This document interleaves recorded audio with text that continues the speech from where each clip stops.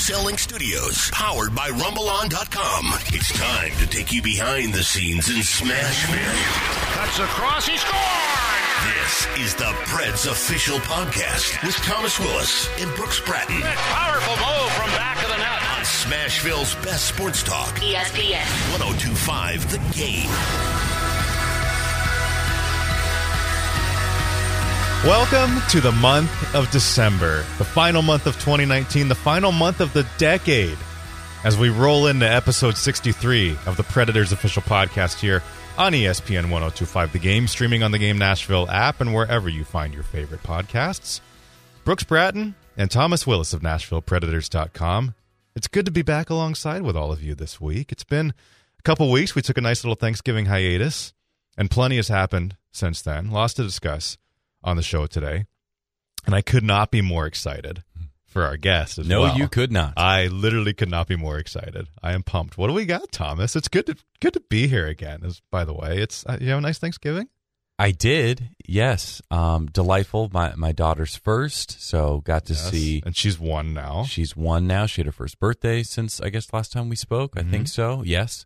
Got together primarily with my mom's side of the family. My brother and his wife drove into town as well. So we did Thanksgiving. We did birthday parties. It was great. There were no mashed potatoes at my Thanksgiving celebration. There were at mine. So as our loyal listeners know, did not sit great with me. But then we went to Carolina. Carolina had some fantastic mashed potatoes with their medium meal. So well, there you go. All was saved. Yeah. Yeah, well, and the reason that you're excited for today's show is not just to reminisce about what you ate at Thanksgiving, but... And again, even from my perspective, I would stress that this is pretty unique. You do not have this type of guest very often on an NHL podcast.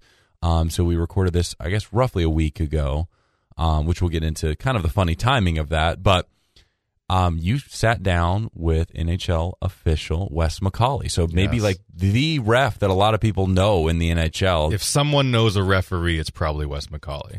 In large part because of his flair, if you want to call it that, when he makes penalty calls. He's one of the best. He does Stanley Cup Finals all the time. Did some of the Preds playoff series last year. Again, much like any other officiating crew in any sport, the better ones, you get to advance round after round depending on how accurate you are in calls, how good you are in other areas of the game. So he's one of the best. We're actually going to do 2 segments with him just because of how unique and cool it is to get that perspective. And you, much more than me as an officiating nerd, were pretty excited to get to chat with him. I was pumped. I could have gone on for 3 hours. We could have done a whole month's worth of shows if it were up to me, but really excited. I hope you'll all enjoy that conversation with Wes coming up in just a bit. The Predators as well, the hockey team that we cover, points in 5 of 6 games as we record this on Friday, December 6th. So the 6-game skid is over. Mm-hmm. That's what was going on the last time we recorded one of these. That seems so long ago. And the Predators... I don't want to declare they're back on track, but getting in the right direction, and some good thoughts from Nick Bonino on that subject in just a little bit here as well. But we're 2 months into the season, so where does this team stand? I think that's the big discussion, the big topic on everyone's mind. So as we said, it's been a little while. 6 games for the Preds since our last podcast. The 2-game sweep over St. Louis, the OT loss to Vegas, a shutout win in Carolina, shutout loss in Florida, and then the OT loss to Tampa Bay on Tuesday night. Kyle Turris back in the Predators lineup against Tampa Bay, scored a power play goal, adds an assist. Daniel Carr is also back in Nashville. He had the shootout winner against the Blues prior to Thanksgiving, and then some injuries as well. Victor Arvidsson, since the last time we spoke, was injured way back in that St. Louis game at the Enterprise Center. 4 to 6 weeks with a lower body injury. The cross-check from Robert Bortuzzo. He gets suspended for 4 games. And then as we speak right now, again, so Arvidsson out for a little while. Hopefully he's back in time for the Winter Classic, but that's up in the air just with the timing of that. And then Mikael Granlund also day-to-day with a lower body injury. Did not play Tuesday against Tampa Bay, did not practice Friday. Yakov Trenin back in Nashville, recalled on Friday. He's Milwaukee's leading scorer, and he's 5th in the AHL with 26 points. It's his second recall of the season. As we sit right now, the Predators have a 12-10-5 record, 29 points. They're right in the thick of things, but not in a playoff spot as of now. The last 2 weeks, what do you think? So we talked about this in our last episode the fact that the Predators had a 6-game losing streak in their last game. It was in the month of December. They went 0-5-1. They, of course, went 0-5-1 in November as well. And last season, the team recovered very quickly, very rapidly from that skid. They went 5-0-2 in their next 7 games. And it looked like the Predators were almost on an identical trajectory. They went 3-0-1, including that home-and-home sweep against the Blues. And then they've stumbled just a little bit recently. And I think the reason there's a bit of a prevailing sense of, this team's not back and they're not good enough and they're having these issues is I think you just wanted to see them erase that deficit that they dug themselves with that 6-game losing streak. And in large part, they are with the 5 points in 5 out of 6 games. But the way that you lose the Vegas game, again, coming off our tradition that we always joke about, a loss prior to recording a podcast for whatever reason, honestly, a very well-played game against Tampa Bay, especially to tie the game in the third period. The overtime was more on the Lightning side of things, of course, but a fair game, a decent game, a fine game. And I think we'll see where they go from here. Like, across the season, you're fine with points in 5 out of 6, no question. But when you're trying to recover from the hole that you've dug yourself in the month of November, that's the worrisome part. And I think what we don't know right now, and we'll just have to get more evidence to see, is who are the real Nashville Predators? Are they that team in October that was one of the best in the league, or are they the team in November that was one of the worst in the league? And it evens out to being, as you just mentioned, the record, roughly 500, and in large part in a playoff spot when you think about the in-games in hand. They're in the conversation, at least, I guess I should say. Absolutely. And it's one of those things where if you were to win even just 2 or 3 games in a row, not 7 games in a row, not 10, not something crazy like that, just a few, you're in a playoff spot because all of a sudden, it's only 4 or 5, 6 points out, something like that. The Preds have some games in hand as well. But here's the issue, and here's what we talked about in our last episode, and it's that the reason that stat comes back a lot about being in playoff positioning around Thanksgiving time is because the way that the NHL set up with what I'll call 3-point games, with that system, it is just so difficult to leapfrog teams. You can go on a 7-1-2 stretch in your last 10, and a team really only needs to get 4 or 5 wins because then they've probably got some overtime losses thrown in there, and you really didn't gain much ground on them. So I think that's the number one challenge for the Preds right now, is looking up at just the sheer number of teams they have to leapfrog. They have to get over to get back into the playoffs. I don't think the points are that bad because we've talked about this, I guess, even in the first year of this show, and that's 96 to 100 points, somewhere in that range. That's all you need for the playoffs. That's very much in the realm of possibility for the Predators, but it's not a guarantee that you're going to be able to get over 5 teams that are ahead of you in the standings. And that's what Nick Bonino said. I talked to him earlier in the week on a few different topics and really enjoyed speaking with Bones. He's always a very insightful quote, very smart guy, really has been through a lot in his career. He's a 2-time Stanley Cup champion, a member of this leadership group. You can read the story on NashvillePredators.com. But hear from Bones now on that topic. Where do you see this team 2 months into the season, and what needs to happen to, if you want to say turn things around, sure, but what needs to happen in the interim? Where would you like to see this team go? I really like what Nick had to say here. It's not ideal, obviously. We'd like to be where Boston is, or I think that's every team's focus. I think we had a great start, and you go through ups and downs. I think hopefully it'll help us that we went through what we're going through now early in the year, and we can turn it around. But that being said, it's a tough league to climb back up in. There's so many good teams, especially in our division, that if we don't get points soon, it's going to be that much harder. So I think we all know the stakes. I think we've addressed them consistently, and we need to start winning. So no pun intended here, but no bones about it. The Predators need to start winning. Are you sure no pun intended there? Kind of. Just a little bit. Okay. They know where they are, right? Right. This is a team that's been through so much. And that was something else that Nick Bonino said is when he came in here 2 or 3 years ago, yeah, this team has still been through a lot, but this core, for the most part, was 2 to 3 years younger. Mm-hmm. Now that they're older, they've been through more, they understand things more, and they kind of get the ebbs and flows of the NHL season. It's a roller coaster. Yeah. And that's something that everybody on this team has pretty much been through now to this point. And talk can only get you so far, too. I know people are going to say, well, you say you need to win. Why don't you do it? Yeah. And I think that's something that this team has the capability of finding that within them to say, okay, yeah, we know we need to do it. Everybody knows you have to win to make the playoffs. And as we sit here and talk about it in December, as you said, still a long way to go. But at the same time, you can't wait forever either. Mm-hmm. Right. And here's the thing. Like, I think you and I, hopefully, and we try to come across as pretty reasonable when we record these shows, but just like hockey ops, just like management, just like players feel the highs and lows of a season, like, yeah, it's frustrating. Like, of course, I wish the Predators could have erased their 6-game losing streak with a 5-0-2 stretch like they did last year. Then you're right back on schedule and you're not worrying about it. But it's going a little bit of a longer way. But if I'm trying to be realistic here and think back, it really, truly has been a better stretch, especially on the defensive side. I mean, think about UC Saros coming in and playing both of those Blues games when the Predators' goaltending was in flux.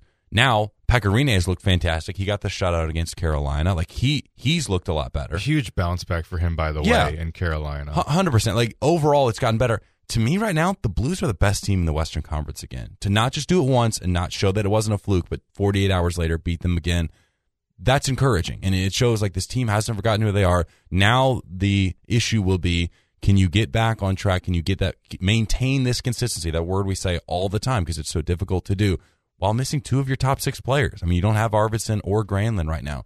That's tough. But I think it's very much something that can happen. And I think we'll just be evaluating again at the next holiday. Where's this team at Christmas? Have they been able to leapfrog just 1, 2, 3 teams, gotten back in that conversation? I think that'll be big. And I'm going to go very briefly on this because it's me on a soapbox here just for a second. Like, I think there was so much frustration after that shutout loss in Florida. And there were some comments there. More frustration than I've seen after a loss in a while in November. Yes. And again, it's frustrating. I don't want to see them lose. The Panthers' structure was so good. Again, credit to them. They kept the Predators, again, on the second half of a back-to-back. You could play a little bit of an excuse there, but I won't. Kept them so on the outside of the offensive zone. The Predators really didn't have a good scoring chance all game long. I mean, Bill Forsberg hit the post in the first period. That's all that I can remember. Sometimes that's going to happen. Sometimes you're going to get shut down and get frustrated. Here's the key, though. The Predators were pretty much doing the same thing to the Florida Panthers. There was 1 goal scored through 40 minutes. Yes, 2 more get put into the net before the game ends when it opens up and the Preds had to get desperate and just take some more risk. But by and large, it's a 1-goal game off a rebound that went the Panthers' way, that doesn't go the Predators' way. And yet you see this team needs another wake-up call. This team doesn't have the effort there. It's going to be okay. Like it's going to be okay. Like, even the best teams are going to have nights like that, and you're more likely to have them on the second half of a back-to-back. That's the good news and the bad news about these games in hand that Nashville has. Like, to make up games in hand on teams, you're probably playing back-to-back. So they're going to have to do better there. But you're right. They've got, I'm this off the top of my head, 6-8 games, something like that before Christmas.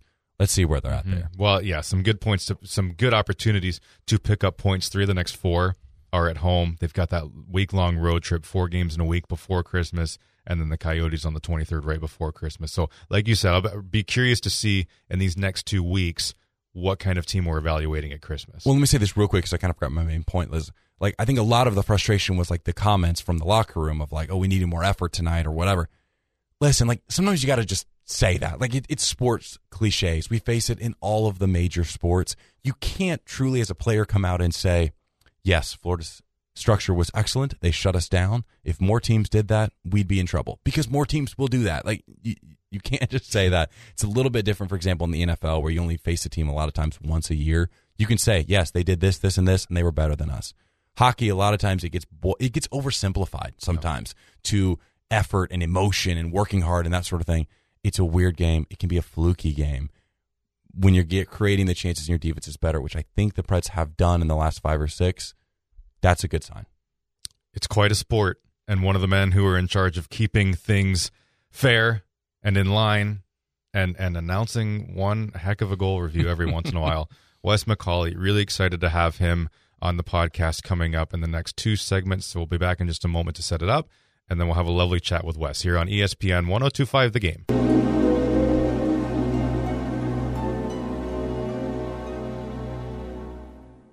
It's beginning to look a lot like We're continuing on the Preds official podcast on ESPN 102.5 The Game. I'm Thomas Willis. To my right is Brooks Bratton. To my left is producer Calvin Smith, back in the chair. And in your ear. And in my... We've got poinsettias in the radio studio with us right now.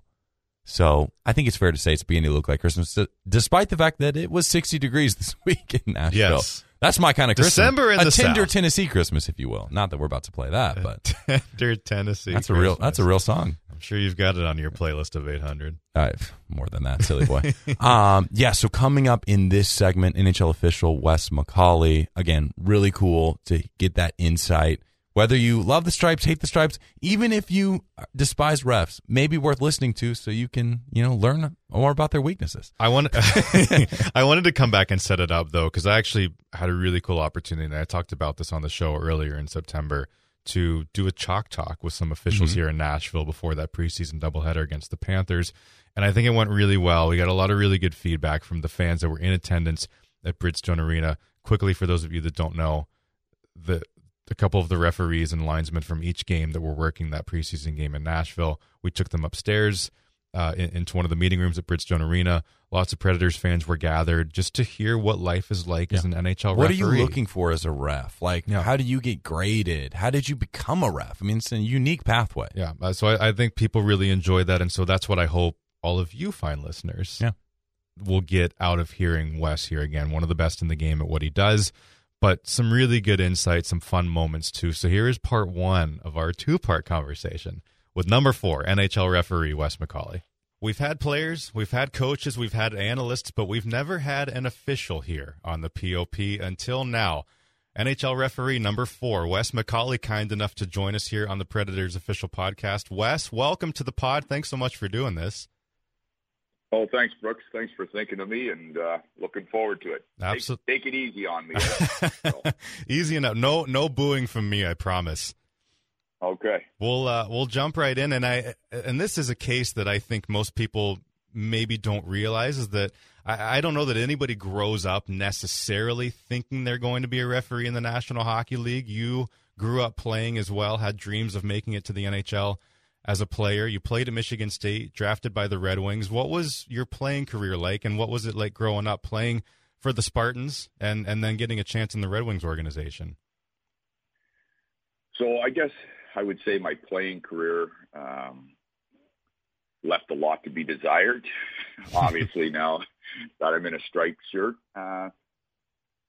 But,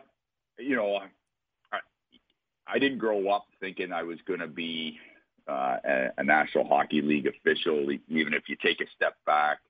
For a lot of people, my history is my father was an NHL referee. Unfortunately, in 78, he was sucker punched at a local establishment in New York, and he lost his eyesight. And when he was rehabbing that eyesight, he started to mentor some of the younger officials coming up in the American Hockey League, in the Central League. And he then, when it was decided that he couldn't do it, the eyesight just wasn't there to officiate.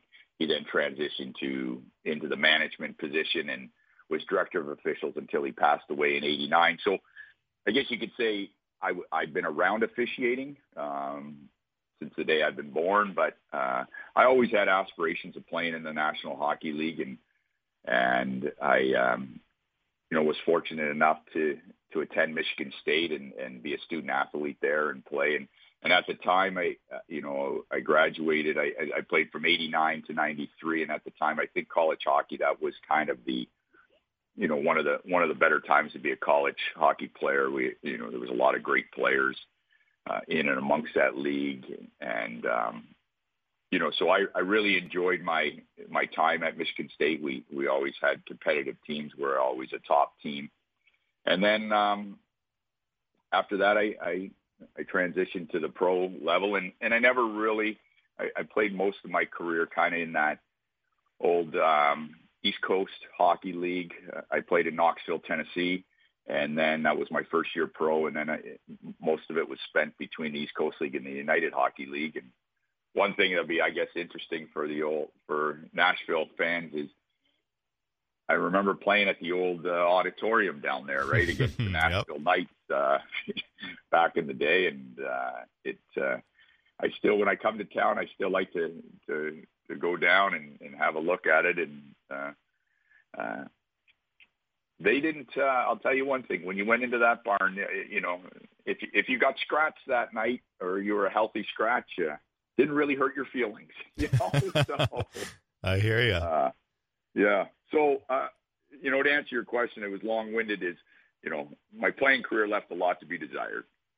No, fair enough. Well, and I've heard other officials say that in the past, and I've heard interviews with you say that a lot of people, maybe when you got to the pro ranks, say, Wes, I think you might make a good referee someday. Yeah, well, so that's the funny story is I was playing in the United League in Muskegon, and I kind of been up and down between them and Fort Wayne Comets in the International League, which I think Predator fans would be familiar with. The Milwaukee Admirals were in that league until they combined and became all right with the American League. And Dave Farish was my coach, who coached in this league a long time.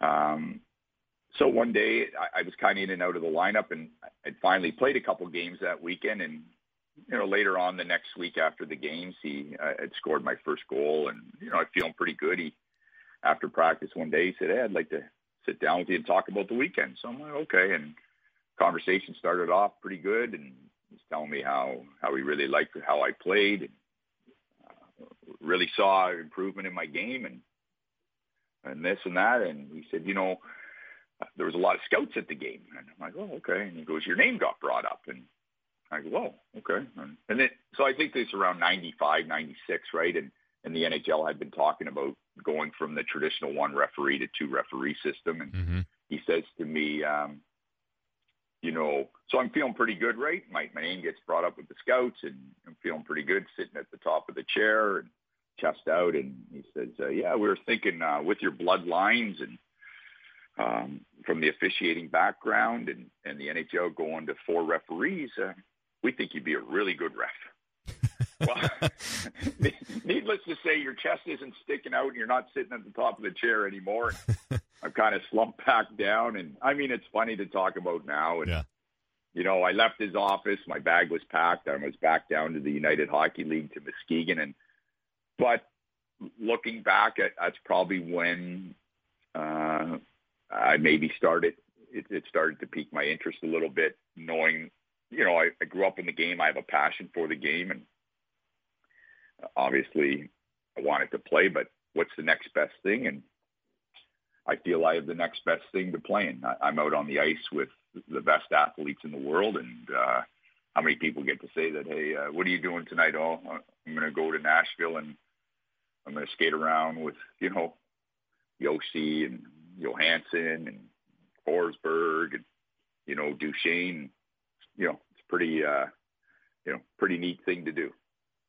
Absolutely. Well, and I'm curious too, what that transition was like for you. And as you said, it obviously worked out. I mean, you worked the Stanley Cup final year after year, and I know from your colleagues you're regarded as one of the best. But how was that transition for you? And was it easy for you having those bloodlines? I know you've been around the game in that sense as well. I don't think it was easy. Well, it's not easy, but I think the biggest thing, to be honest with you, is it's an unknown, right? You're now going on, you think, oh, I've been around the game. This should be easy, putting down a stick and picking up a whistle, but there's a lot more involved in it. I think one of the things that helped me with my transition was maybe I was fortunate that when I kind of came up in the minor pros back in the East Coast League and the United League, and now as an official, I was still familiar with a lot of players. I'd played against a lot of them. I might have played with either in college or in the East Coast League or the United League, or I played with some of them. And maybe they kind of gave me a little more time than they might have given another official that they weren't really familiar with. And I think that helped me. But the biggest thing that helped me, in my opinion, was that I refereed every night. I went back and I refereed novice games or mite games or squirt games. Didn't matter whatever level. I got myself used to having a stick out of my hand and now putting a whistle into it, and that was probably the biggest transition was, making that, saying, okay, now I can't just watch the game. I got to react to what's happening in the game.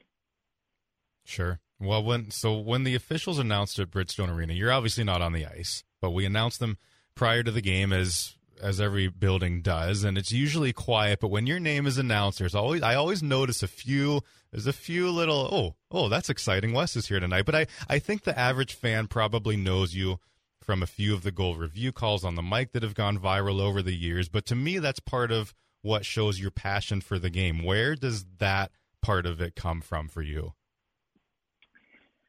I don't know. I think, I've always thought it was pretty neat when we introduced us announcing the penalties. I take pride in the fact that I want to try to give as clear and concise explanation as possible to not only the fans in the building, the announcers on air on both TV and radio, and maybe it goes back to a little bit of my mom when I was a kid used to put me in all these public speaking competitions all over Ontario, and it's fun. The guys like to rib me about it, and the players too, right? It's one of those things that I think that we enjoy what we do, and I think if you can show, and that's the type of person I am. I like to be around the rink when I'm around the rink with my kids and stuff like that. That's how I am out on the ice at practice and behind the bench. And like I said earlier, I get skated around on the ice with the best players in the world. So you're out there, you're into it, and one of the biggest things that I know when I played at any level, or I guess in any profession, is the people that showed that they were really into it and they loved being out there, you had a little more time for them, right? And I think that's one of the things with the players is they see that I'm out there, I want to be there, and I'm doing the best that I can. I'm going to make mistakes. I've made a lot of mistakes. I'm going to make many, many more. But if you show that you're working and you're there and you care, they kind of cut you a little bit of slack, right? Hope you're enjoying our chat with NHL referee Wes McCauley here on the Predators official podcast. We'll be back with part 2 of our chat with number 4 right after this on ESPN 102.5 The Game. After reviewing the play, the call on the ice stands. We got a goal. Wes McCauley adding some drama to the call, much to the delight of the crowd here in San Jose. Welcome back to the Predators official podcast here on ESPN 102.5 The Game and streaming on the Game Nashville app. Brooks Bratton and Thomas Willis of NashvillePredators.com, and that was the review that kind of started it all for Wes McCauley. He went viral after that clip. I remember seeing it. I think we were on the road the morning after when that call came. It's just and good family fun. We were watching it over and over again on the bus, and we're like, you love it. It adds a little bit of drama to it, some flair for the dramatic. Yeah. I mean, he's done the dramatic turn. He's done the pregnant pause, as they say, before revealing, and very direct. And he is good about, like he said, he is good about explaining clearly, because that's just the one thing that you want the most is when there's been an extended review and there's at least some level of controversy. As a fan, if you can, take 10 seconds and just let me know what happened. Hey, the call was this. We checked for this. We've decided this. Give me that summary, and I think that just makes the game better for it. Part 1 is complete. Here's part 2 of our chat with NHL referee Wes McCauley. Wes, I'm always fascinated by when an official like yourself is mic'd up and the league releases it or whatever outlet is doing the feature, releases the footage. the communication between you and the players, you and the coaches. I could watch that for hours, but it's a key part of the job. So how do you view communication between players and coaches, and how important is that aspect of the job for you? My opinion, obviously making the right calls is the most important, right? That's our bread and butter in that. But I think it's essential. It's communications. You have to build relationships with these men, the coaches, and that. I got a tip way back when I first started, and this is over 20 plus years ago, that really, if you really want to simplify or break the game down, how do you get through the game? This is the old traditional one referee, two linesman system.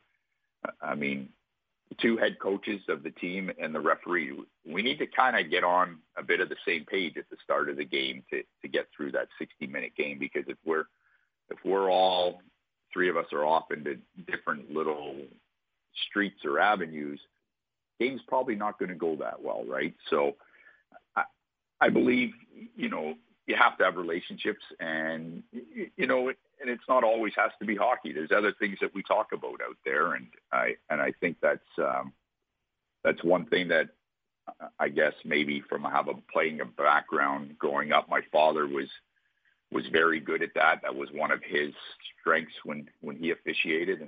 And maybe, from playing a little bit, you kind of have a little bit of, I guess, empathy for the players of what they're going through. Sometimes you get goal scorers who haven't scored in 10 games. Well, they're frustrated.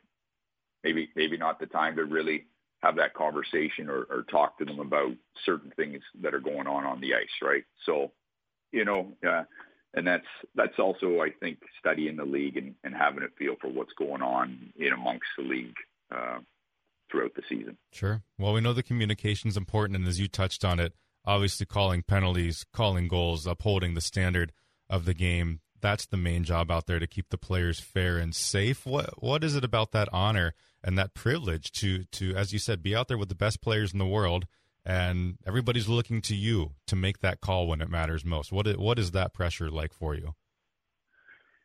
Yeah, I don't know if I would call it pressure. I call it like, I sit there and I say to myself, I kind of look at it as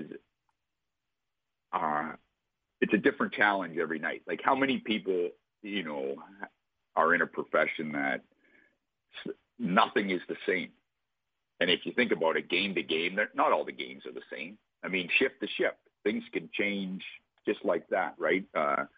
And that's the beauty of our sport. Our sport it's so great. Obviously, Brooks, you and I are biased. It's such the speed of the game. The skill of these guys is off the charts, and I think that's something that excites you every night. You go on the ice like, whoa, okay, what's good? What are we going to have today? So you can prepare yourself, or you can think, or you can have all these things you think might happen, or in your mind and that, and then you can go on the ice and that could change on a dime, and you got to react and get through it, or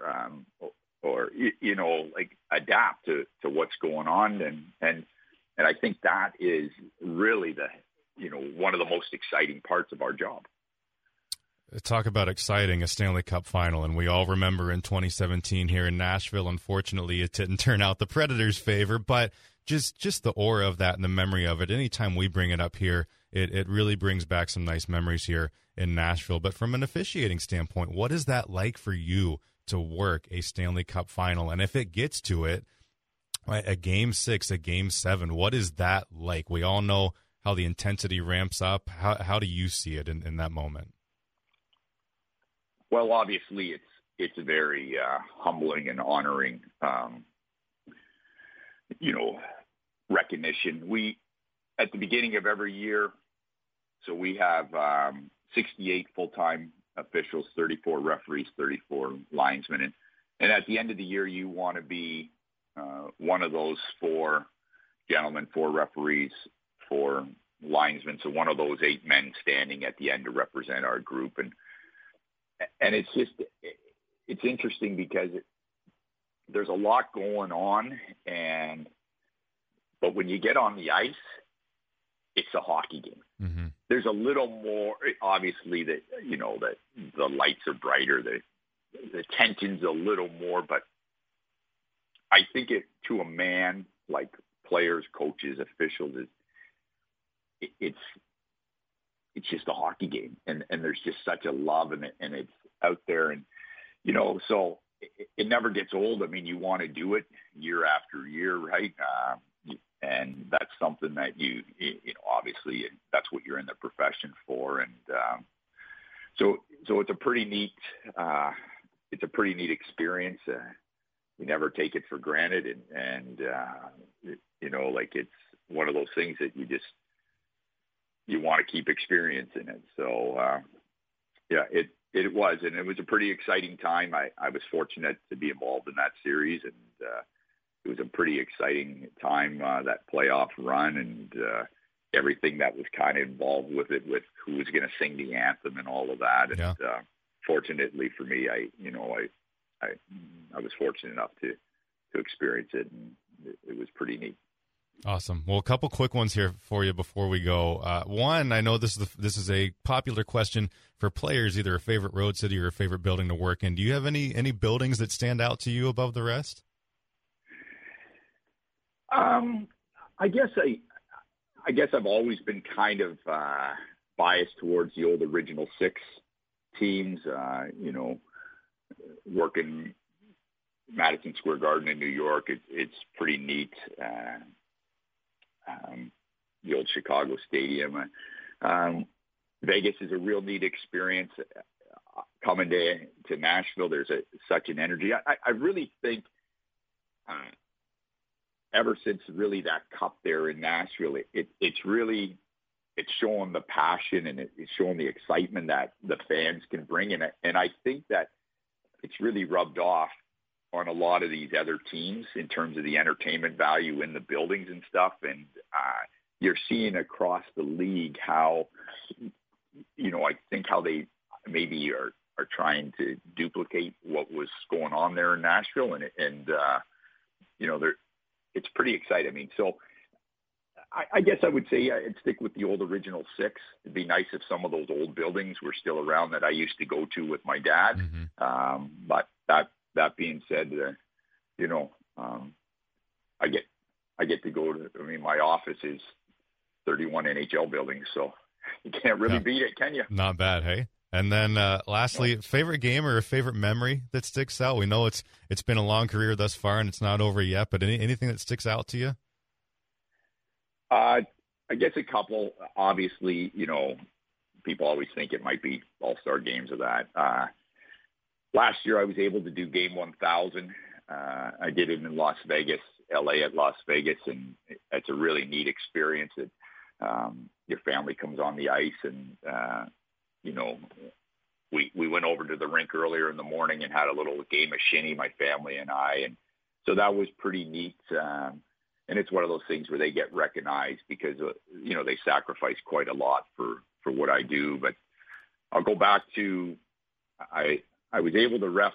I was working in the East Coast League, and my younger brother played at Lake Superior State and then played for the Dayton Bombers of the East Coast League, and I was able to ref his first pro game. So nice. That sticks out as probably the fondest memory of the game. But one funny story I'll leave you with is my brother was a little rough and tumble, and this can go back to officiating or what I've kind of learned. But later on that year, my wife and I were living in Cincinnati, so my brother lived with us in Cincinnati, Dayton to Cincinnati, not that far of a commute.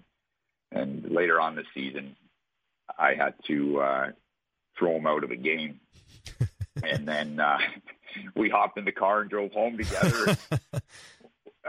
And when I got home, my mom, I don't know, I think, my mom was passed on now, but I think to the day she passed away, I think I heard about how I could throw out Blaine in a game. It just drove her crazy. But I always think back now to think of how I throw him out. Now we hop in the car, we drive home together. But that might have been probably the biggest lesson I learned in officiating. I guess if I could throw my own brother out, it probably probably doesn't matter. I can probably call a penalty on anybody, right? You can handle just about anything.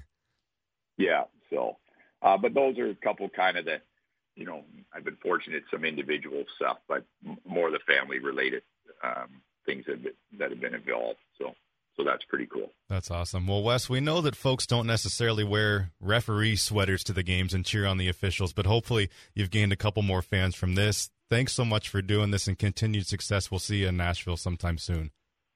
Okay, great. Well, thanks for having me, and, I look forward. Maybe my next announcement there, I can outdo Paul there, right? He likes to challenge me a little bit there. So. Well, the challenge is posted. We'll see if you can live up to it. Okay, sounds good. Thanks, Wes. Brooks. Thanks for having me. Thanks very much. So there you have it. A nice little conversation with NHL referee Wes McCauley. Hope you all enjoyed our chat with Wes, and whether you love the referees or you're not the biggest fans, hopefully you've gained a little bit of insight into what life is like on the ice for the Stripes in the NHL. We'll come back with a little bit of insight for you as well as we wrap up episode 63 of the Predators Official Podcast, your Twitter questions, and a giveaway when we return here on ESPN 102.5 The Game.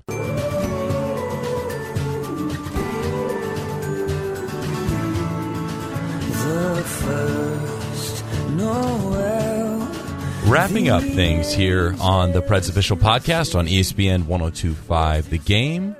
For Brooks Bratton, I'm Thomas Willis, both of us of NashvillePredators.com. We hope you enjoyed that special two-part interview with NHL official Wes McCauley. We do want to get more specifically back into the Preds in this final piece of the program as we answer some of your Twitter questions and a special giveaway if you're listening. Hopefully you're doing so early and quickly. Not that I'm encouraging fast-forwarding to the show. How dare you? First of all, how dare you? First of all, dare you? Secondly, what gives you the right? We've got a quick giveaway for you. Yeah, probably the quickest giveaway we've ever had. So if you're listening to this on Sunday or beyond, sorry, you've missed it. But Thomas came across a pair of tickets to Saturday night's game, December 7th, New Jersey Devils, PK Subban. Coming back. Returns to the Bridgie. So we have a pair of tickets. What you have to do, log on, twitter.com, #Preds Podcast. Got to be following both of us and tag both of us in it while you're at it. That'll help us see it. Again, timely fashion. We got to get things ready before Saturday night here. The way that you can enter to win that pair of tickets to see the Preds play the Devils is... Let's just go secret word, Saturday. Saturday. The secret word is Saturday, as in the final day of the week. Saturday night. It's for Saturday night in Smashville, Saturday night in Smashville. We haven't had one in a while. The Predators are intending to get back into their winning ways from years past on Saturday nights, make it that dominating day of the week it has often been. So, yeah, and you can be there to see it happen. So be quick. Be quick. And we will pick a winner soon on Saturday. We won't wait too late in the day to give you a chance there. I'm gonna go out and I'm just gonna say noon. So wow, listen to this. I know some of you listen Friday night early on when it comes out. Saturday morning here on 102.5 The Game. Right.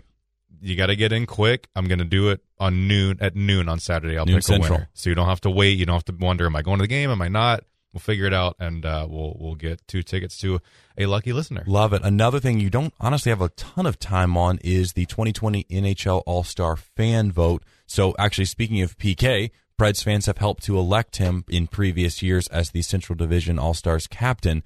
Of course, can't do that for the Preds anymore, but some other well-deserving names, including Roman Josi, Matt Duchene, Pekka Rinne, Ryan Johansson, Philip Forsberg, all options. You can also write in as well if needed.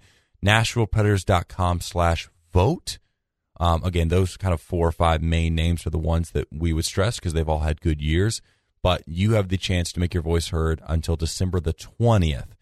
To potentially elect that guy as captain and then send him to the All-Star game, which is in St. Louis this year. So not too bad of a drive from Nashville if you might want to go as well. We've done it. Sure have. Sure have. To go see our boys of Coldplay. All right.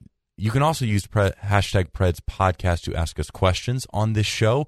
Let's get through these pretty quickly. Michael wants to know, what are the logistics around getting recalled? It seems most recalls happen rather quickly. How much notice do players get, player sticks, families? And he just wants to know the whole story. We have talked about this in a previous episode with the Predators manager of hockey operations, Brandon Walker. Now, that was a long time ago, like maybe a year. That was at least a year ago. If you want to hear that, but here's the quicker answer. Yeah, so that's a really good question. I really like this. So we mentioned it in segment 1, Yakov Trenin back up with the Predators. Yakov's a unique situation in this case because, again, as we record this on Friday afternoon, the last time the Predators played was Tuesday. They sent Matthew Olivier back down on Wednesday, had plenty of time to call up Yakov. I think they knew they were going to do it, so you have plenty of time to let him stay in Milwaukee for a couple of days. They were playing games as well earlier in the week. So get him here on Friday, get him a practice in. He'll play Saturday. Typically, you don't have that much time, or you don't necessarily know that it's going to happen because 9 times out of 10, if you're recalling someone, it's because someone else is injured. Mm-hmm. And it'll typically happen in a game the night before. Maybe it's a back-to-back situation. But usually you'll get the call, and the way that it happens as well is Predators coaches and management are in constant communication with Carl Taylor in Milwaukee. Scott Nickel, the Admirals GM, splits his time between here in Nashville and Milwaukee. Everybody's talking all the time. They always have an idea. Hey, if someone gets hurt tonight and we need a recall, who are we calling? Forward, defenseman, goaltender. All of that is planned out. They know who they're going to want, depending maybe on the player who gets hurt, depending on who's playing in Milwaukee, who's hot, who's cold, who deserves a shot. And so that will happen, and then you immediately get people like Brandon involved and people like Ryan Costello in Milwaukee who handles all of their travel. You get flights for guys, you get them here, you get their equipment and their sticks on the plane as well. If it's a first game, like we had Matthew Olivier play his first game a few weeks ago, he had enough time, he had a day in advance. He was able to call his parents in Quebec. They were able to get down here to Nashville, his sister, his girlfriend, things like that. So in an ideal situation, you have about a day to figure everything out. Sometimes, as we might say, you get in one, and you've got to figure it out in a hurry. Anthony Richard, a couple times ago when he was recalled, I think got to the rink at 4 or 5 o'clock in the afternoon after just flying in right before the game. So yeah, and in most times, like you said, you've got 24 hours. There is the emergency recall angle, which usually means it is more immediate due to an injury. And again, a lot of times we as the team, meaning the Predators, when we're announcing a roster move like that, there's finality and a level of officialness to that. It's not as if, hey, we're going to do this, meaning, prime example, you might see it announced that a guy gets recalled on a Saturday morning and the game is that night. That doesn't necessarily mean the guy flew in at 7 a.m. on a Saturday. Well, it happened on Friday as we record this. Yeah. We posted 5 minutes before practice that Yakov Trenin was recalled, and oh my goodness, he's on the ice for practice. How did that happen? Precisely. It wasn't as if we're sitting there sweating and being like, I don't know if he's going to make it. Now that, like you said, can happen when it's a true tight turnaround. A lot of times when it's on the road. So that's why you'll see a lot of teams might want the extra forward or the extra defenseman because they do know there are weird things. Just I'll give you a random one. The San Jose airport is small and closes early at night. It really does. So there might be an issue potentially where a guy could not get there in time or something like that. So that's why you're a little safer on the road. But generally at home, it's a day before, and it's it works out. It's pretty cool. Good question. So more on the recalls. Nick wants to know what's the point of view surrounding these recent call-ups. We'll have to go quickly. He wants to know about Olivier Carr, and now Trenin has joined. What have they been doing in Milwaukee? What could they do in Nashville? So Trenin, I think, again, he's been in the system for 5 years now. I mean, it's been an extended amount of time. Drafted in 2015. Yeah, and they've really been waiting for him to get to this point. He suffered some injuries along the way as well. So I think for him, they are going to want him just to be able to score, ideally, when it comes to his long-term path. He's been doing that in Milwaukee finally. Now, it looks like, based on Friday's practice, when he's up at list, maybe he's in more of a hitting, checking kind of role. Because, again, he's a big dude. He's a big body, too. So I think that is a bit of a difference in that he's not going to be asked, it seems, to do the same thing in Milwaukee as he did in Nashville. Carr, I think ideally, David Poile, the GM, saying this summer, wanted him to make the team out of camp, wanted him to be the difference maker, thinking he was ready to make that next step just to be a offensive full-time player. That's why it looks like, he's been in that top 6. He's been on that second line a lot.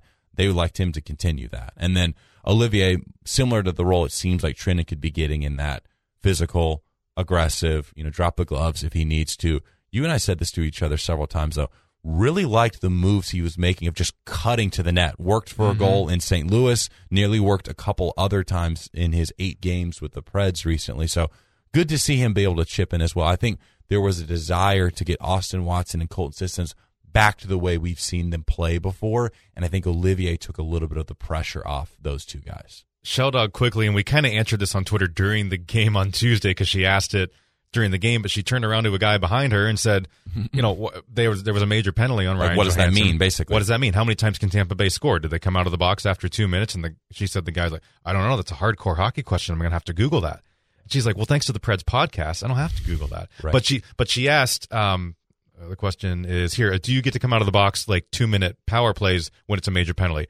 Quick answer, even though we told her on Twitter, I still wanted to bring it up. No, you do not. So if there's a 5-minute major penalty, you can score as many times as you want. That's why there's such a big deal. Yeah, there's no expiration of time. If you score a goal, doesn't matter. It keeps going the whole 5 minutes. I'll give you two things. One, that's why I said earlier at the very beginning of the show, the interesting timing from Wes McCauley. He was not officiating the game on Tuesday, but there was a bit of controversy with Ryan Johansson getting the major called on him, but not called when Daniel Carr was hit, only a minor in that case. So I think that would be your main argument from a Predators perspective is if that hit on Carr had also been a major, the Preds do score on that one power play, only of 2 minutes to tie the game.